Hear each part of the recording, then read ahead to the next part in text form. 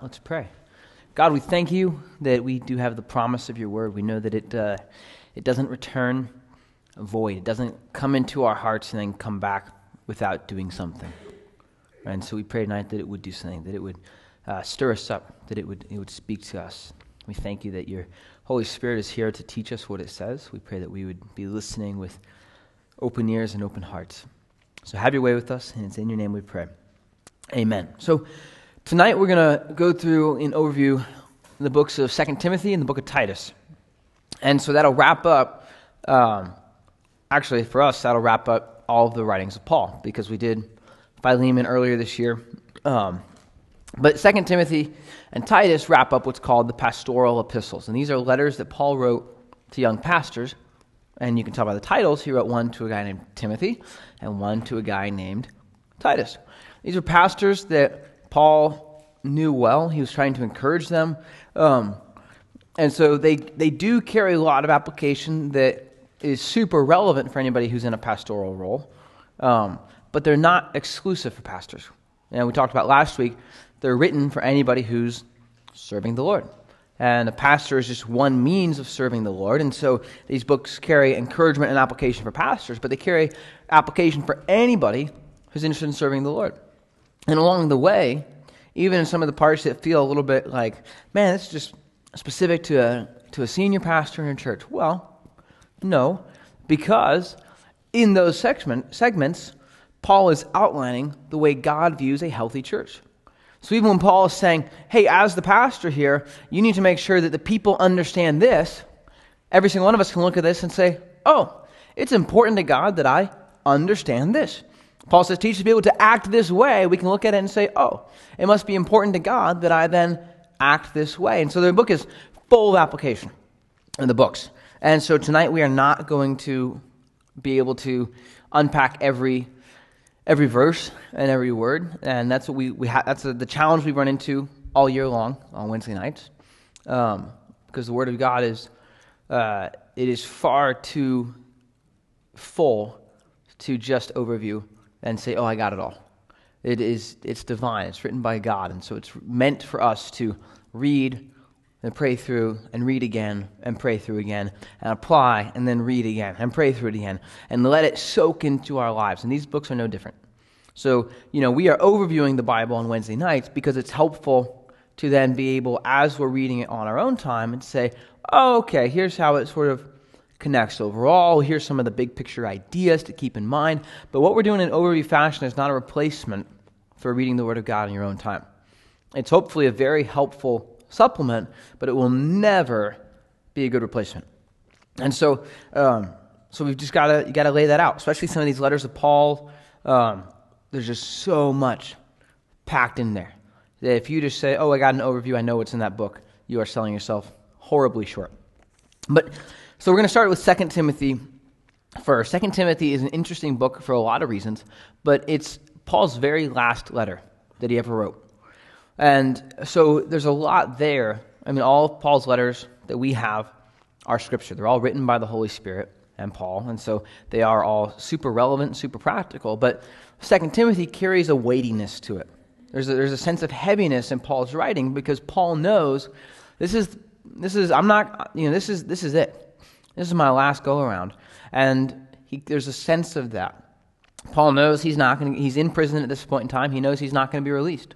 I think it's in Philippians. He's in prison, and he says, hey, when I get out of prison this time, I'm excited to come see you guys. I've got some other people I want to visit. I've got full confidence that I'll make it there. He's not saying that in 2 Timothy because he doesn't have confidence. Paul knows that he is on the countdown to dying.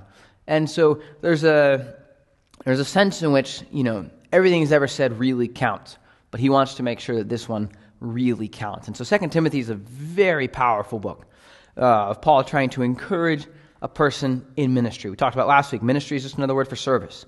So if you're in the service of God, then this book has an immense amount of application for you. It has all the weight and sobriety of Paul in his last letter, really his last will and testament, saying, okay, here's what you carry out. Here's what you need to do. Here's what it means to be an effective and a faithful minister of Jesus Christ. So he starts off with, his standard greeting of, hey, grace and peace. And in 2 Timothy, he says grace, mercy, and peace. But the idea is carrying there. And he says, I'm thankful every time I think of you, and I'm praying for you because I remember your faith and the way it's grown and it's sincere. And we'll start in chapter 1, verse 6. He says, for this reason, I remind you to kindle afresh the gift of God which is in you through the laying on of my hands. For God has not given us a spirit of timidity, but of power and love and discipline. Some translations say power and love and a sound mind. So Paul is telling Timothy, hey, I'm really thankful for you. I'm super thankful that God is doing a work in your life and that you know God. And because of these things, I want to remind you to kindle afresh. Some translations say stir up the gift of God which is in you. Why? Because God has not given us a spirit of fear, but of power and of love and of, I'll say sound mind just because it's the same meaning, but the flow is a little better, I think. So kindle afresh, stir up the gift of God which is in you. Now, you can look at this two ways. In a very broad sense, what's the gift of God? Salvation. The salvation of God is the gift that we've been given. And we should stir that up in our hearts and remember what it means. What have you been saved from? What have you been saved for? Who have you been saved by? That should be fresh in our hearts. That shouldn't grow stale, right? The fact that Jesus Christ came and lived and died for your sins should never get old. And so there's a very general sense where this applies, but there's also a more specific sense where Paul's talking about a specific gift that Timothy has, a specific calling. And every single one of us has something that God has placed us here for. We all have a call from God in our lives. And it's different for every one of us. And it's important that we understand this, that we are not all meant to look like each other. We are meant to walk in faithfulness in the calling that God has called us to. If you try and take on someone else's ministry or someone else's calling, then you're actually kind of saying, God, I don't need to have a direct relationship with you. I'll just kind of circumvent it and do it the way they're doing it. And I'll just kind of go around and I'll just take the long way. And God would have us go directly to Him and say, God, what do you want in my life? What do you want from me? How can I best respond to you? And so he's telling Timothy, hey, God's given you something. Take care of it. To make it count. Because God has not given us a spirit of fear. God has given us a spirit of power and of love and of a sound mind. You don't have to do this. You don't have to go off half-cocked. Right? You can stir up this gift. Figure out what your gift is. Figure out what God has called you to. And then stir it up. Grow in it. Let it mature in you. And don't be afraid of what God wants to do through that. Because God has not given you a spirit of fear. If you have fear of anything other than what the Bible describes as fear of the Lord, it's unbiblical. There is no fear that is biblical other than the fear of God. And that's not fear in the general sense that we use it. It's much more like a reverence and an awe. So if you're walking in fear over the gift or the calling that God has in your life, then Paul would say, you got to go back and remember what spirit has God given you. He's given you a spirit of power and love and sound mind. Verse 8, he goes on, he's going to say, therefore, don't be ashamed of the testimony of our Lord or of me, his prisoner, but join with me in suffering for the gospel according to the power of God, who has saved us and called us with a holy calling, not according to our works, but according to his own purpose and grace, which was granted us in Christ Jesus from all eternity. But now has been revealed by the appearing of our Savior Christ Jesus, who abolished death and brought life and immortality to light through the gospel. Paul says, okay, stir up the gift. Remember the Spirit of God that's in you. Verse 8, don't be ashamed either of the testimony of the Lord. Don't be ashamed of the gospel. And Paul says, oh, by the way, don't be ashamed of me. Because the gospel doesn't revolve around Paul. Paul's like, hey, so what if I'm in prison? Now, he's not, don't misunderstand. Timothy's at legitimate personal risk here. This is at a time when persecution is growing against Christianity. And so Timothy understands, and Paul understands too, that for Timothy to continue in this could very well mean imprisonment, could very well mean execution. Paul says, you don't need to be ashamed of that. Why? Because he says, join in with me in suffering for the gospel. If you suffer for the gospel of God, there's no shame in that. Then there doesn't need to be any fear in that. But he says, God has saved us. Join us. Join with me in suffering for the gospel according to the power of God who saved us and called us, not according to our works. This has nothing to do with what you've done, but according to his own purpose and grace. What is God's own purpose? What is the purpose of God? Well, in verse 10, he goes on and says, that purpose has been revealed by the appearing of our Savior. Our Savior is Christ Jesus, who abolished death and brought life and immortality to light through the gospel. Paul says, don't be ashamed of the gospel, because the gospel is God's plan. It is the purpose for which Christ came. It is the purpose for which I'm a prisoner. It's the purpose that transcends everything else. Paul's saying, Timothy, lay hold of this. He's saying, he's going to go on in verse 12. He says, for this reason, I also suffer these things. Why am I suffering? Because of the gospel. Because Jesus Christ came to abolish death and to bring life and immortality to light. He says, for this reason, I also suffer these things, but I am not ashamed, for I know whom I have believed, and I am convinced that he is able to guard what I have entrusted to him until that day. What did Paul entrust to the Lord? His life. Paul says, you know what? I gave the Lord my life and said, you can do with it whatever you want. And he's doing with it whatever he wants. And I have full confidence that he'll give it back to me in exactly the proportion that I need it. Verse 13, Paul says, retain the standard of sound words which you have heard from me in the faith and love which are in Christ Jesus. Guard through the Holy Spirit who dwells in us the treasure which has been entrusted to you. So Paul's saying, hey, stand strong. Right? Stand strong. Guard the gift that God has given you. The gifts that God has given us, the gift of salvation, but the specific gifts of the Holy Spirit that God wants to use in our lives are not toys. They're never meant to bring attention to an individual. They're never meant to let us, make excuses for lack of discipline in our life or lack of holiness. They're not games. God wants to use them in our lives for a specific purpose. And Paul says, hey, everything we're doing, the whole reason I'm in prison, the whole reason you've been called, the whole reason you've been saved, everything about your faith is based on Jesus Christ came to abolish death and to bring life and immortality to light. Everything hinges around that. And Paul's writing with the clarity. As Paul's getting ready to die, when people die or they're getting close to death, stupid things just don't matter anymore. Right? Paul is zeroing in on, I've got a very limited time frame, and I've got a limited amount of paper, and I'm going to say something that matters to Timothy. What am I going to tell him? The gospel matters. Jesus Christ matters. And what the world does to you over that, what the world thinks of you because of that, does not matter. The gospel of Jesus Christ matters. So, chapter 2, he says, you therefore, my son, be strong in the grace that is in Christ Jesus. The grace of God is a gift. You stand strong in that. You hold on to the fact that you've been saved by grace. You don't walk away from that. You do not let anybody take grace away from you. The things which you have heard from me in the presence of many witnesses, and trust these to faithful men who will be able to teach others also. Timothy, here's your call. You stand fast in the grace of God, and you pass it on.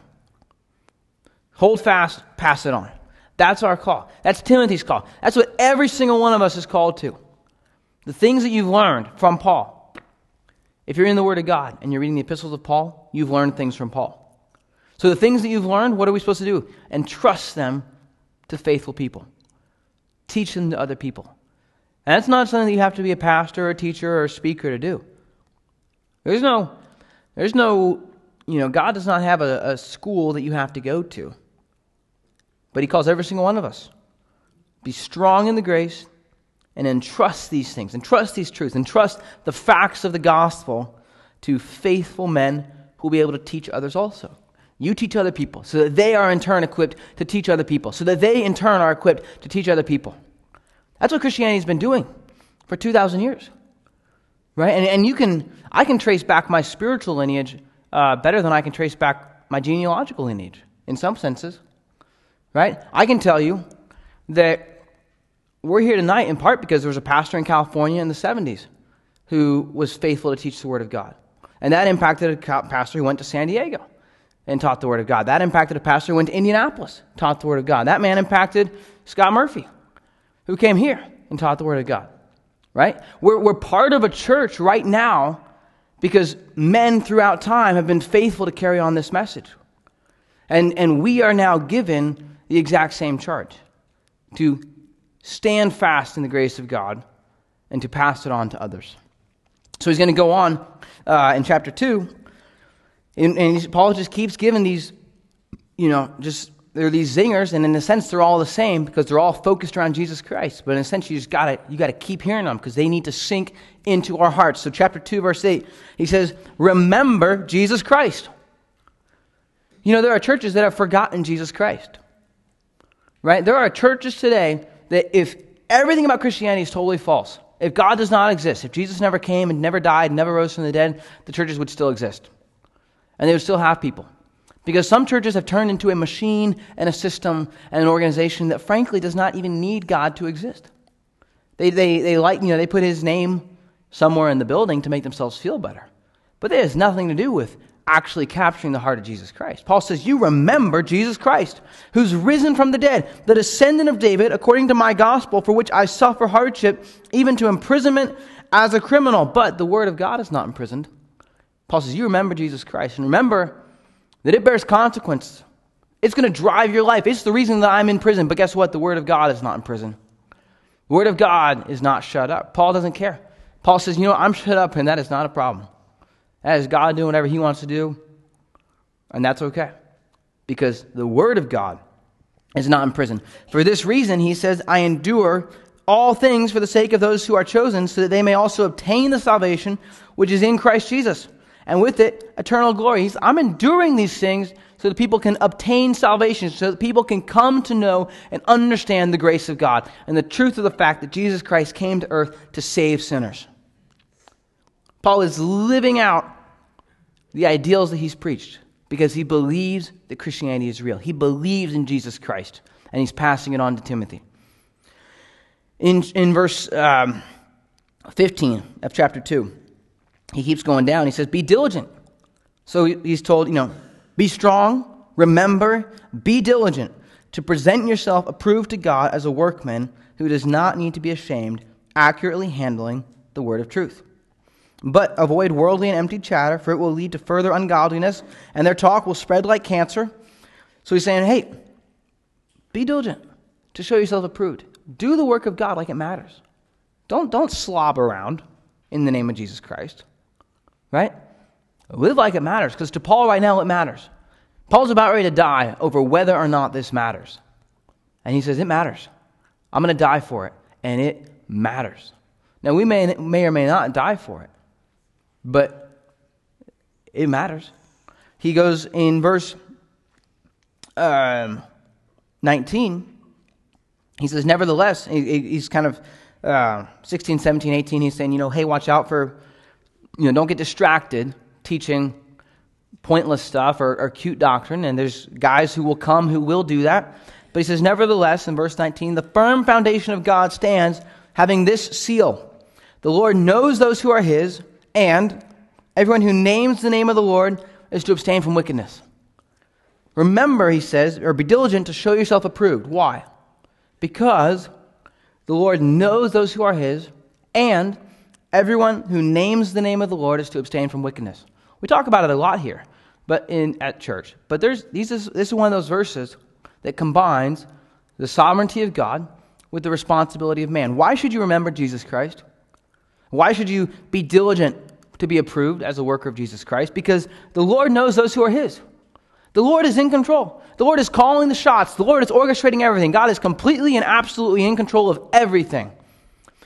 And everyone who names the name of the Lord is to abstain from wickedness. You cannot say, God is in control, therefore if I walk in sin, it's just because God gave me this temptation. No. Therefore, because God is in control, he did not save you so that you could walk in temptation. He saved you so that you have the freedom to not walk in that temptation. So now Paul's going to go and shift gears just a little bit, and he's going to talk about personal holiness. And we've said it over and over and over again this year. Holiness is not what you do to be saved. It is what you do because you are saved. Living a holy life will never make God love you more. It will never inch you closer to the presence of God, right? Because you're a sinner and God is holy. And the only way that gap is bridged is if the holiness of God comes across the line and makes you holy. So if you have believed in Jesus Christ, if you're a Christian, you are holy. And now, because you're holy, you're invited, you're commanded to walk in that holiness. To not step back out of that line, to not step out of that safety zone. God is saying, okay, because I have made you holy, walk in holiness. He says, verse 20, now in a large house, there are not only gold and silver vessels, but also vessels of wood and of earthenware, and some to honor and some to dishonor. Therefore, if anyone cleanses himself from these things, he will be a vessel for honor, sanctified, useful to the master, prepared for every good work. Okay? Every one of us can understand this.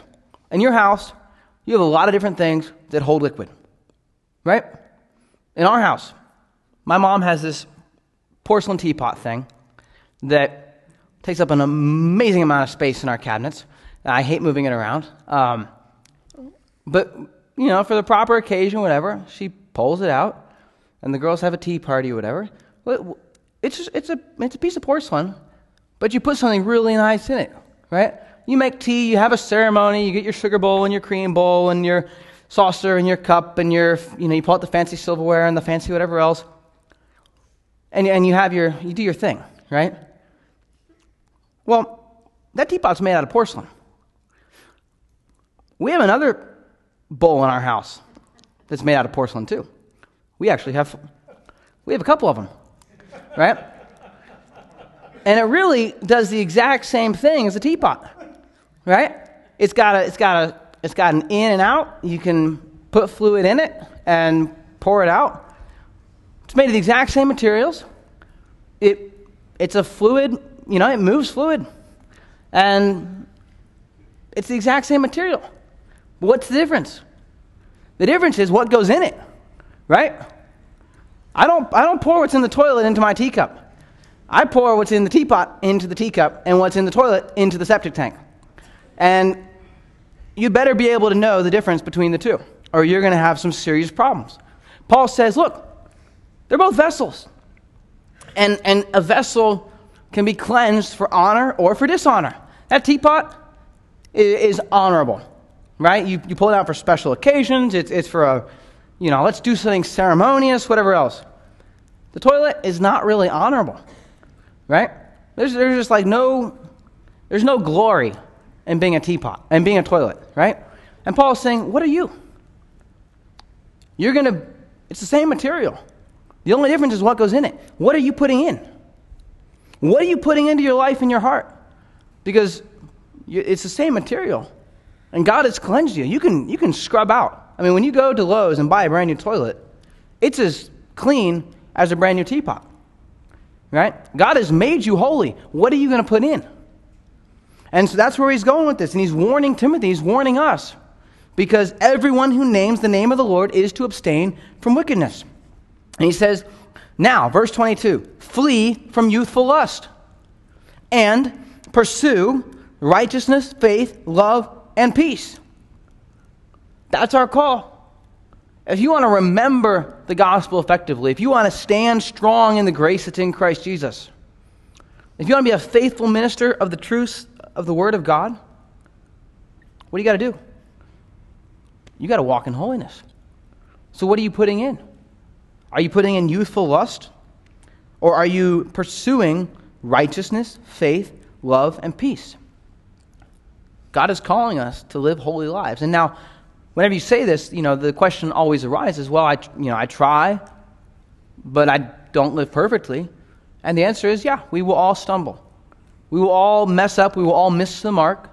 That doesn't mean we lose our salvation. It means we go back to the Lord and ask him to make us holy again. And he does because he's faithful. And then he gives us the charge one more time. Hey, walk in holiness this time. And he gives us the power of his Holy Spirit. And we'll mess it up again because we're imperfect. And we'll go back and say, hey, God, give me the power and give me the cleansing. And he'll say, okay. So it's not a call that you now have to be perfect in your own strength, but it's a call to live a life that will invite the blessings of God in. Live a life that such that you are preparing yourself to be that vessel of honor. So that's where he's going. In chapter 3, he's going to just kind of switch gears a little bit. He's going to say, hey, difficult times are coming. All right? Timothy, listen. Here's the things I've been telling you to do. Here's part of why. You need to understand that life's going to be rough. And you're going to have false teachers. You're going to have people who are coming into Christianity for the sake of just their own personal profit. It's not going to be easy. But in verse 14, he says, you, however, continue in the things you've learned and become convinced of, knowing from whom you've learned them, and that from childhood you have known the sacred writings, which are able to give you the wisdom that leads to salvation through faith which is in Christ Jesus. Paul says, all right, listen. Hard times are going to come. There's going to be nutcases out there. There's going to be televangelists who are just interested in getting your money and have no interest in really spreading the gospel. He said, but you don't have to worry about them. You worry about who? You continue in the things you've learned. If you've been at this church and you've learned the Word of God, continue in them. Continue in it. And he says, and remember that from childhood you've known the sacred writings. What are those? The Scriptures. He says, you've known the Scriptures, so continue in the Scriptures. Why? Verse 16, all Scripture. How much do you think is included in the word all? Probably all, yeah. All Scripture is inspired by God and profitable for teaching, for reproof, for correction, for training in righteousness, so the man of God may be adequate and equipped for every good work. How much Scripture? All of it. It's given by inspiration of God, and it is profitable. If you're reading the New King James, it says it's profitable for doctrine, reproof, correction, and instruction in righteousness. Do you want to know how to walk in righteousness? Go to the Word of God. Do you want to know the accurate doctrine of Christianity? Go to the Word of God. Do you want to be rebuked? Or do you want to walk in your own, blissful ignorance? Go to the Word of God. And it says it's that the man or the woman of God may be complete, thoroughly equipped for every good work. The Word of God is going to give you what you need. If you want to walk faithfully like Paul was calling Timothy to, you're not going to do it with wall plaques and devotionals and verse of the days and whatever else. You're going to do it by digging into the Word of God.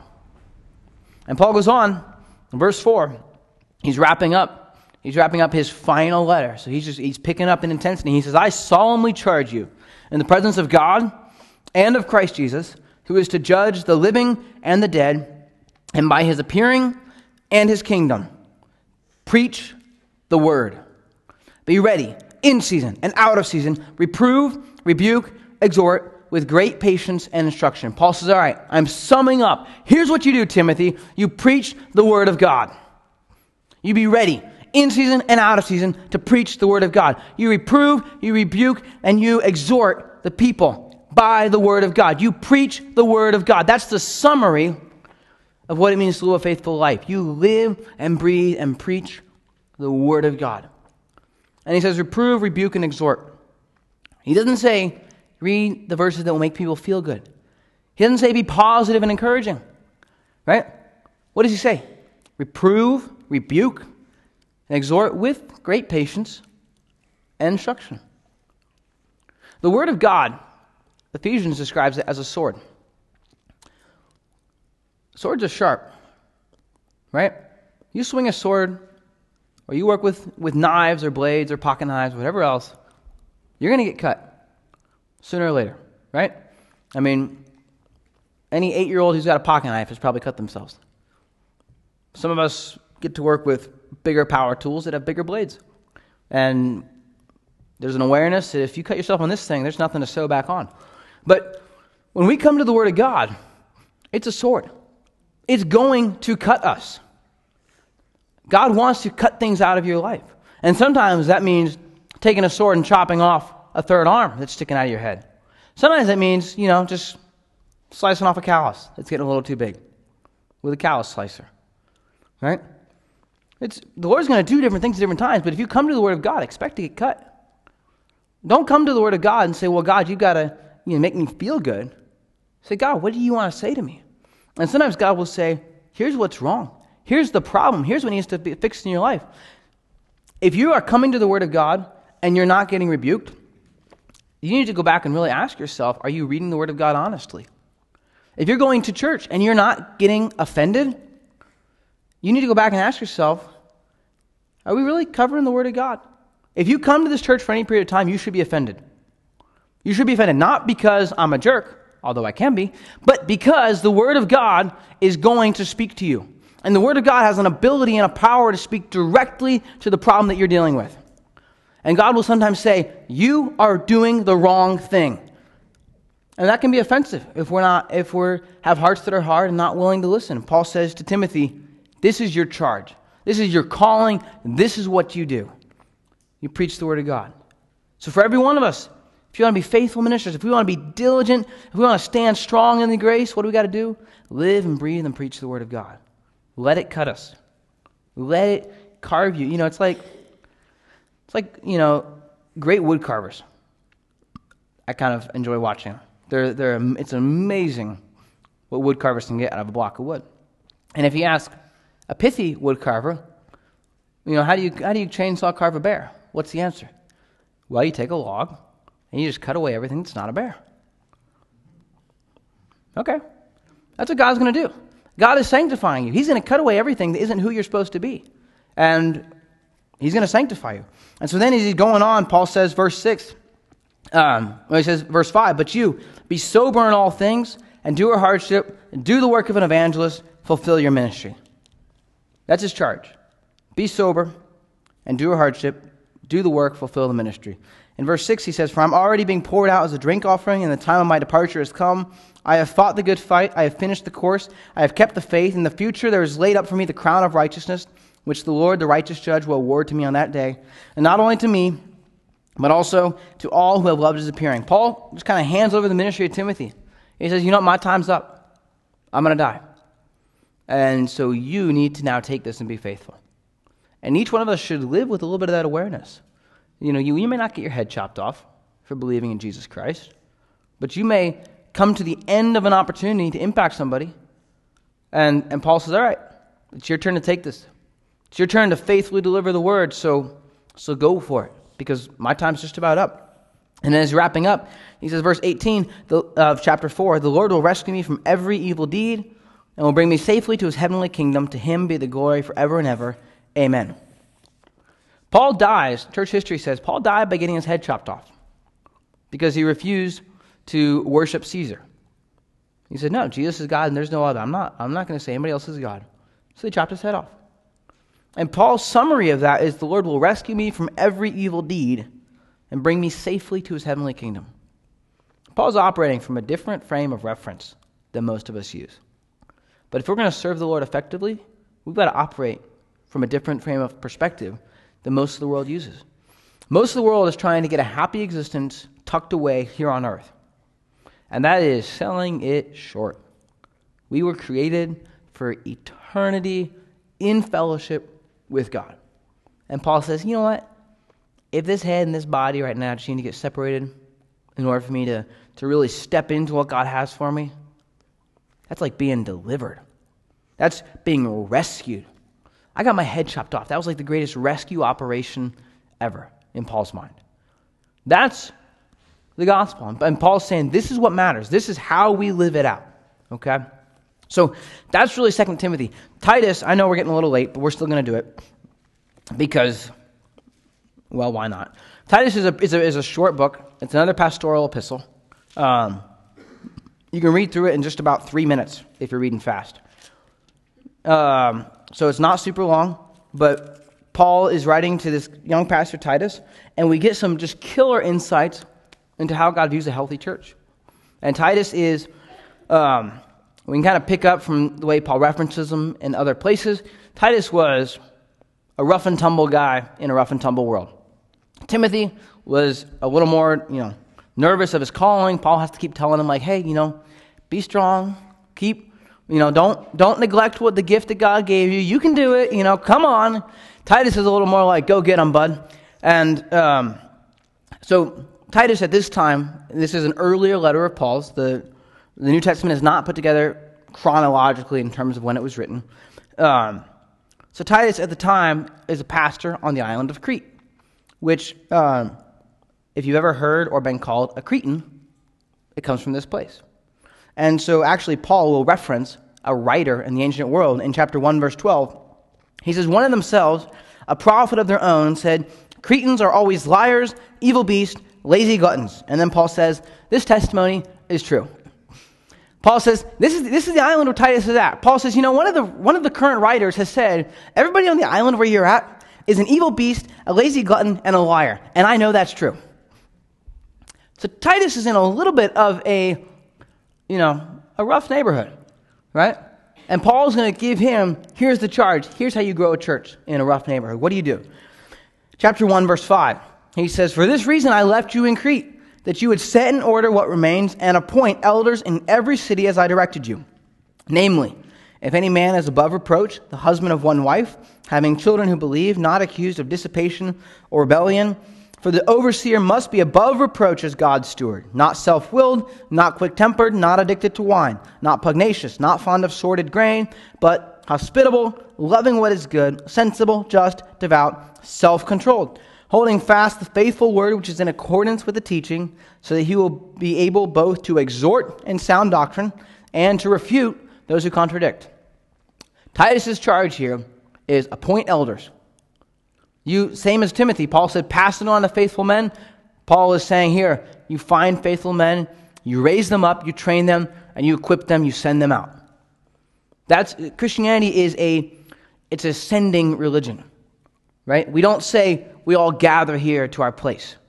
Muslims all have to come back to Mecca. Orthodox Jews, it's all about Jerusalem. Christianity, it's all about the kingdom of God. And so we go out. The Great Commission from Jesus is go. And so it's about going. Titus here is told you equip guys to go. And then in chapter 2, he's going to say, but as for you, speak the things which are fitting for sound doctrine. Okay, Titus, you're a rough and tumble pastor in a rough and tumble neck of the woods. You need to speak the things that are fitting. And then he's going to go and he's going to give an outline of Paul's vision for the church. And he's going to address 4 different groups of people and say this is what they all need to be learning and this is how they need to be growing. And so again, you could say, well, I'm not a pastor. Yes, but you're going to fall in one of these 4 categories. And so you're going to get a written explanation from Paul and the Holy Spirit of how God expects you to conduct yourself. So he starts off, older men are to be temperate, dignified, sensible, sound in faith, in love, and in perseverance. So to the old guys in the room, be sensible, be temperate, be dignified. Don't be an old guy with the maturity of a 13-year-old. Right? If you're an old man, you should act with the maturity of an old man. But don't act like a grumpy old man. Be sound in faith, in love, and in perseverance. Be part of the ministry of God. Older women. Paul's smart enough to not call them old women. Older women, likewise, are to be reverent in their behavior, not malicious gossips, nor enslaved to much wine, teaching what is good. So to the older ladies, lay off the sauce, right? Just there's no reason to be getting smashed all the time as an older lady. Be reverent in your behavior. You ought to be able to respect an old lady. This is not like, super hardcore radical stuff necessarily. Don't go around gossiping. Okay. So that, verse 4, they may encourage the young women. Now, this is interesting. Paul recognizes what is very true, which is that probably young women are going to receive instruction better from older women than from some guy standing up here who really has no idea what he's talking about. Right? If I were to stand up here right now and say, all right, young moms out in the room, listen up. I'm going to tell you how to be a great mom. I'm going to tell you how to be just the best wife anybody's ever seen. You are all going to say, dude, shut up. So Paul says, all right, you don't have to tell them. You just teach the older women what to tell them. So, older women are in charge of, are supposed to be a part of teaching the younger women the following. You'll notice I'm not teaching the younger women right now. I'm teaching the older women. So they're teaching the younger women to love their husbands, to love their children, to be sensible, to be pure, to be workers at home, kind, being subject to their own husbands so that the word of God will be dishonored. If you're a young woman with a husband and kids, love that position. Love it. Enjoy it. And interestingly, when he says love their children, a lot of times in the scriptures when it talks about the love, and as Christians we're told to love each other, a lot of times the word is agape, which means like the love of God for us, that self-sacrificial, I would die for you love.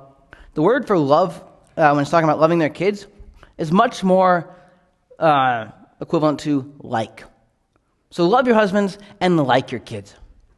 And frankly, most kids know that they're loved by their moms.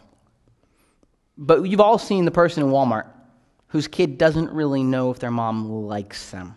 And so Paul is just telling the older women, teach the younger women to love their husbands, to like their kids, to enjoy the season of life that they're in. In verse 6, he says, likewise, encourage the young men to be sensible, and in all things show yourself to be an example of good deeds. So now, Titus, as the young guy, or in this situation, myself as the young guy, is on the hook. He says, all right, you tell them to be sensible and good deeds, and you be the example. So if you guys see me acting out of line, guess what? You now have the privilege and the right to say, dude, you're out of line. In all things, show yourself to be an example of good deeds with purity in doctrine, dignified, sound in speech, which is beyond reproach, so that the opponent will be put to shame, having nothing bad to say about us. Don't use sloppy arguments.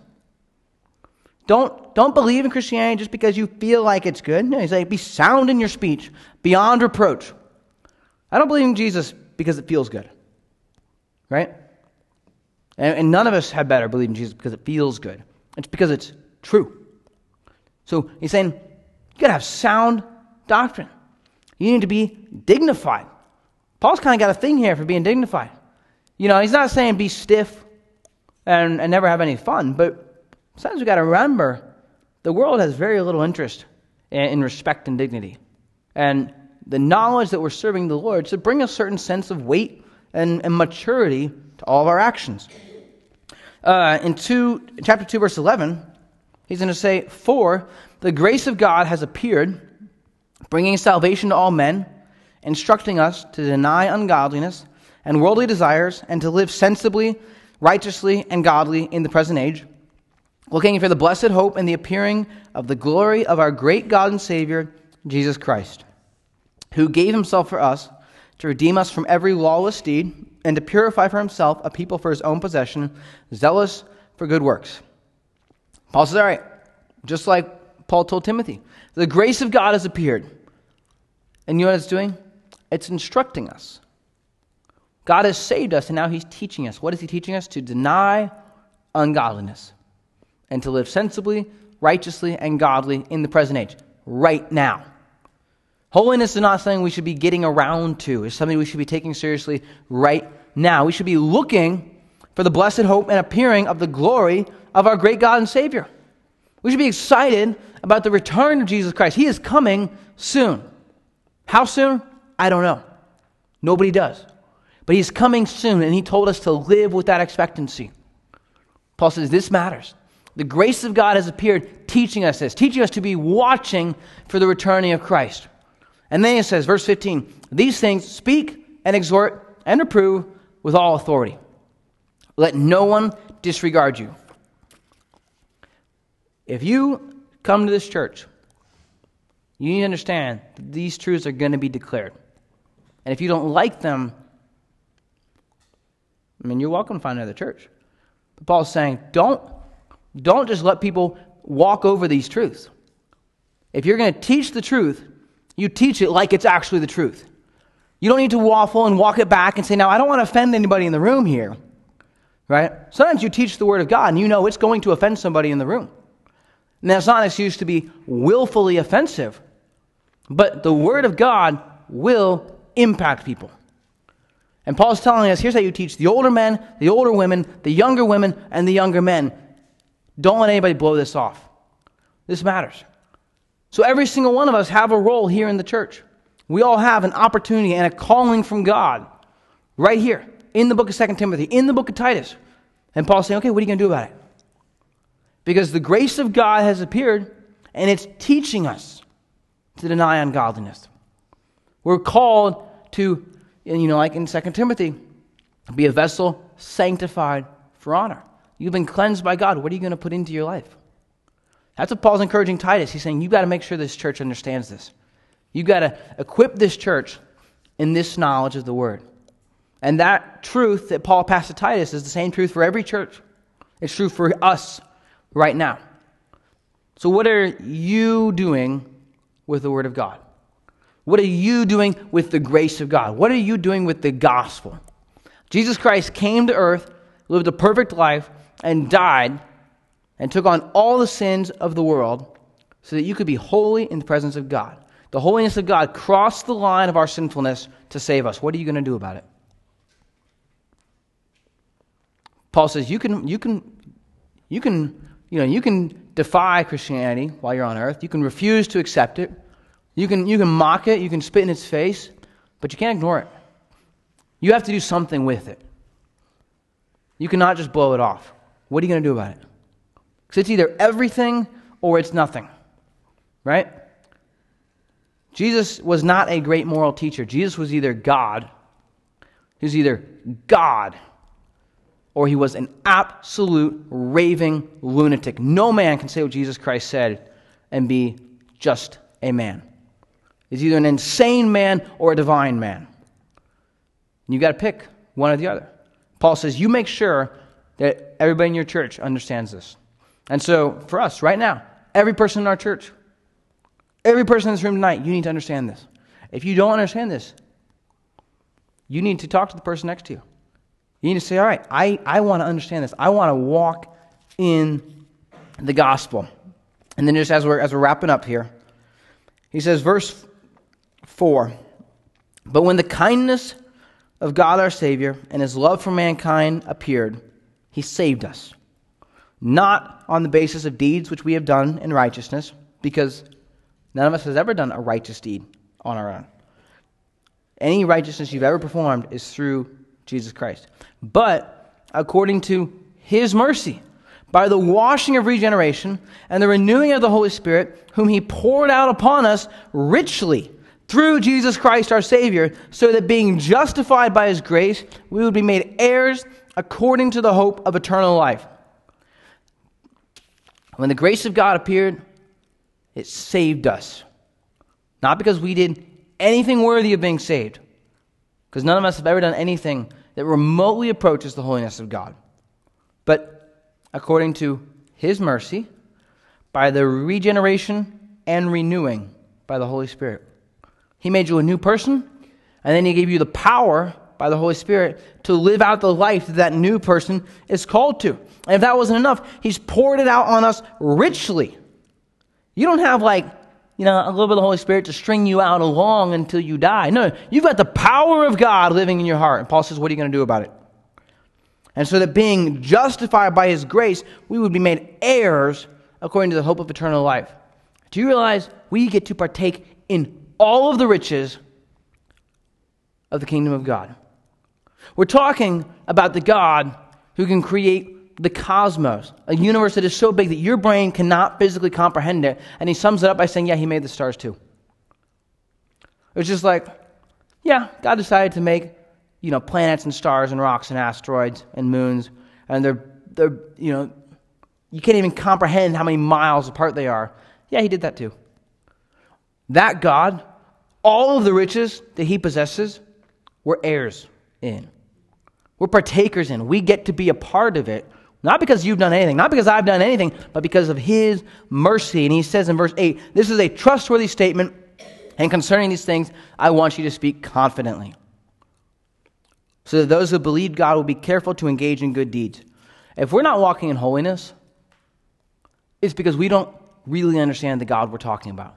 If you're refusing to walk in holiness, it's because your God is way, way, way too small. Paul says, Titus, you teach this confidently. Because the Word of God is everything. The grace of God, the mercy of God is everything. This has nothing to do with what we've done. It has to do with what we're called to do. So what are we called to do? You're called to accept the gift of God. You're called to accept the gospel of Jesus Christ. If you have not accepted that truth, you need to. God is inviting you for free to partake in it. If you have, that's fantastic. You now need to walk in holiness.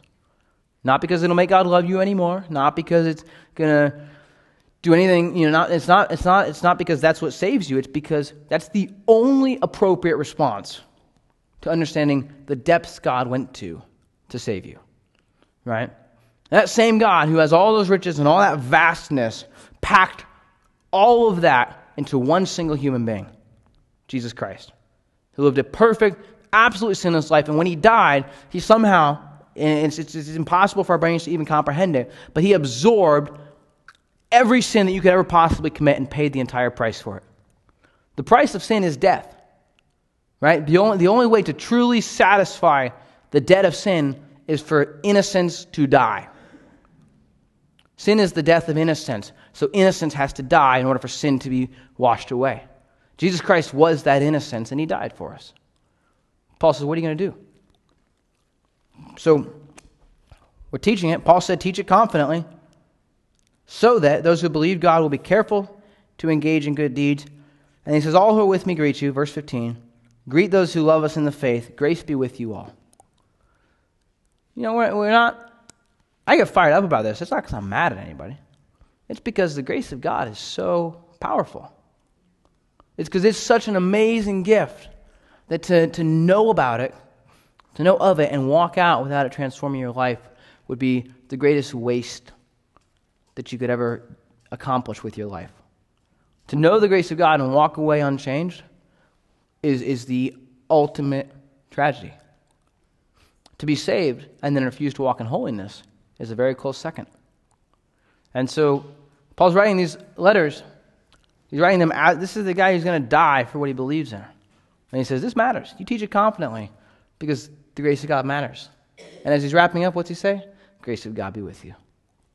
Because it's all about the grace of Jesus Christ saving us. It has nothing to do with what we've done. It's about the free gift of Jesus Christ. And what are we going to do about it?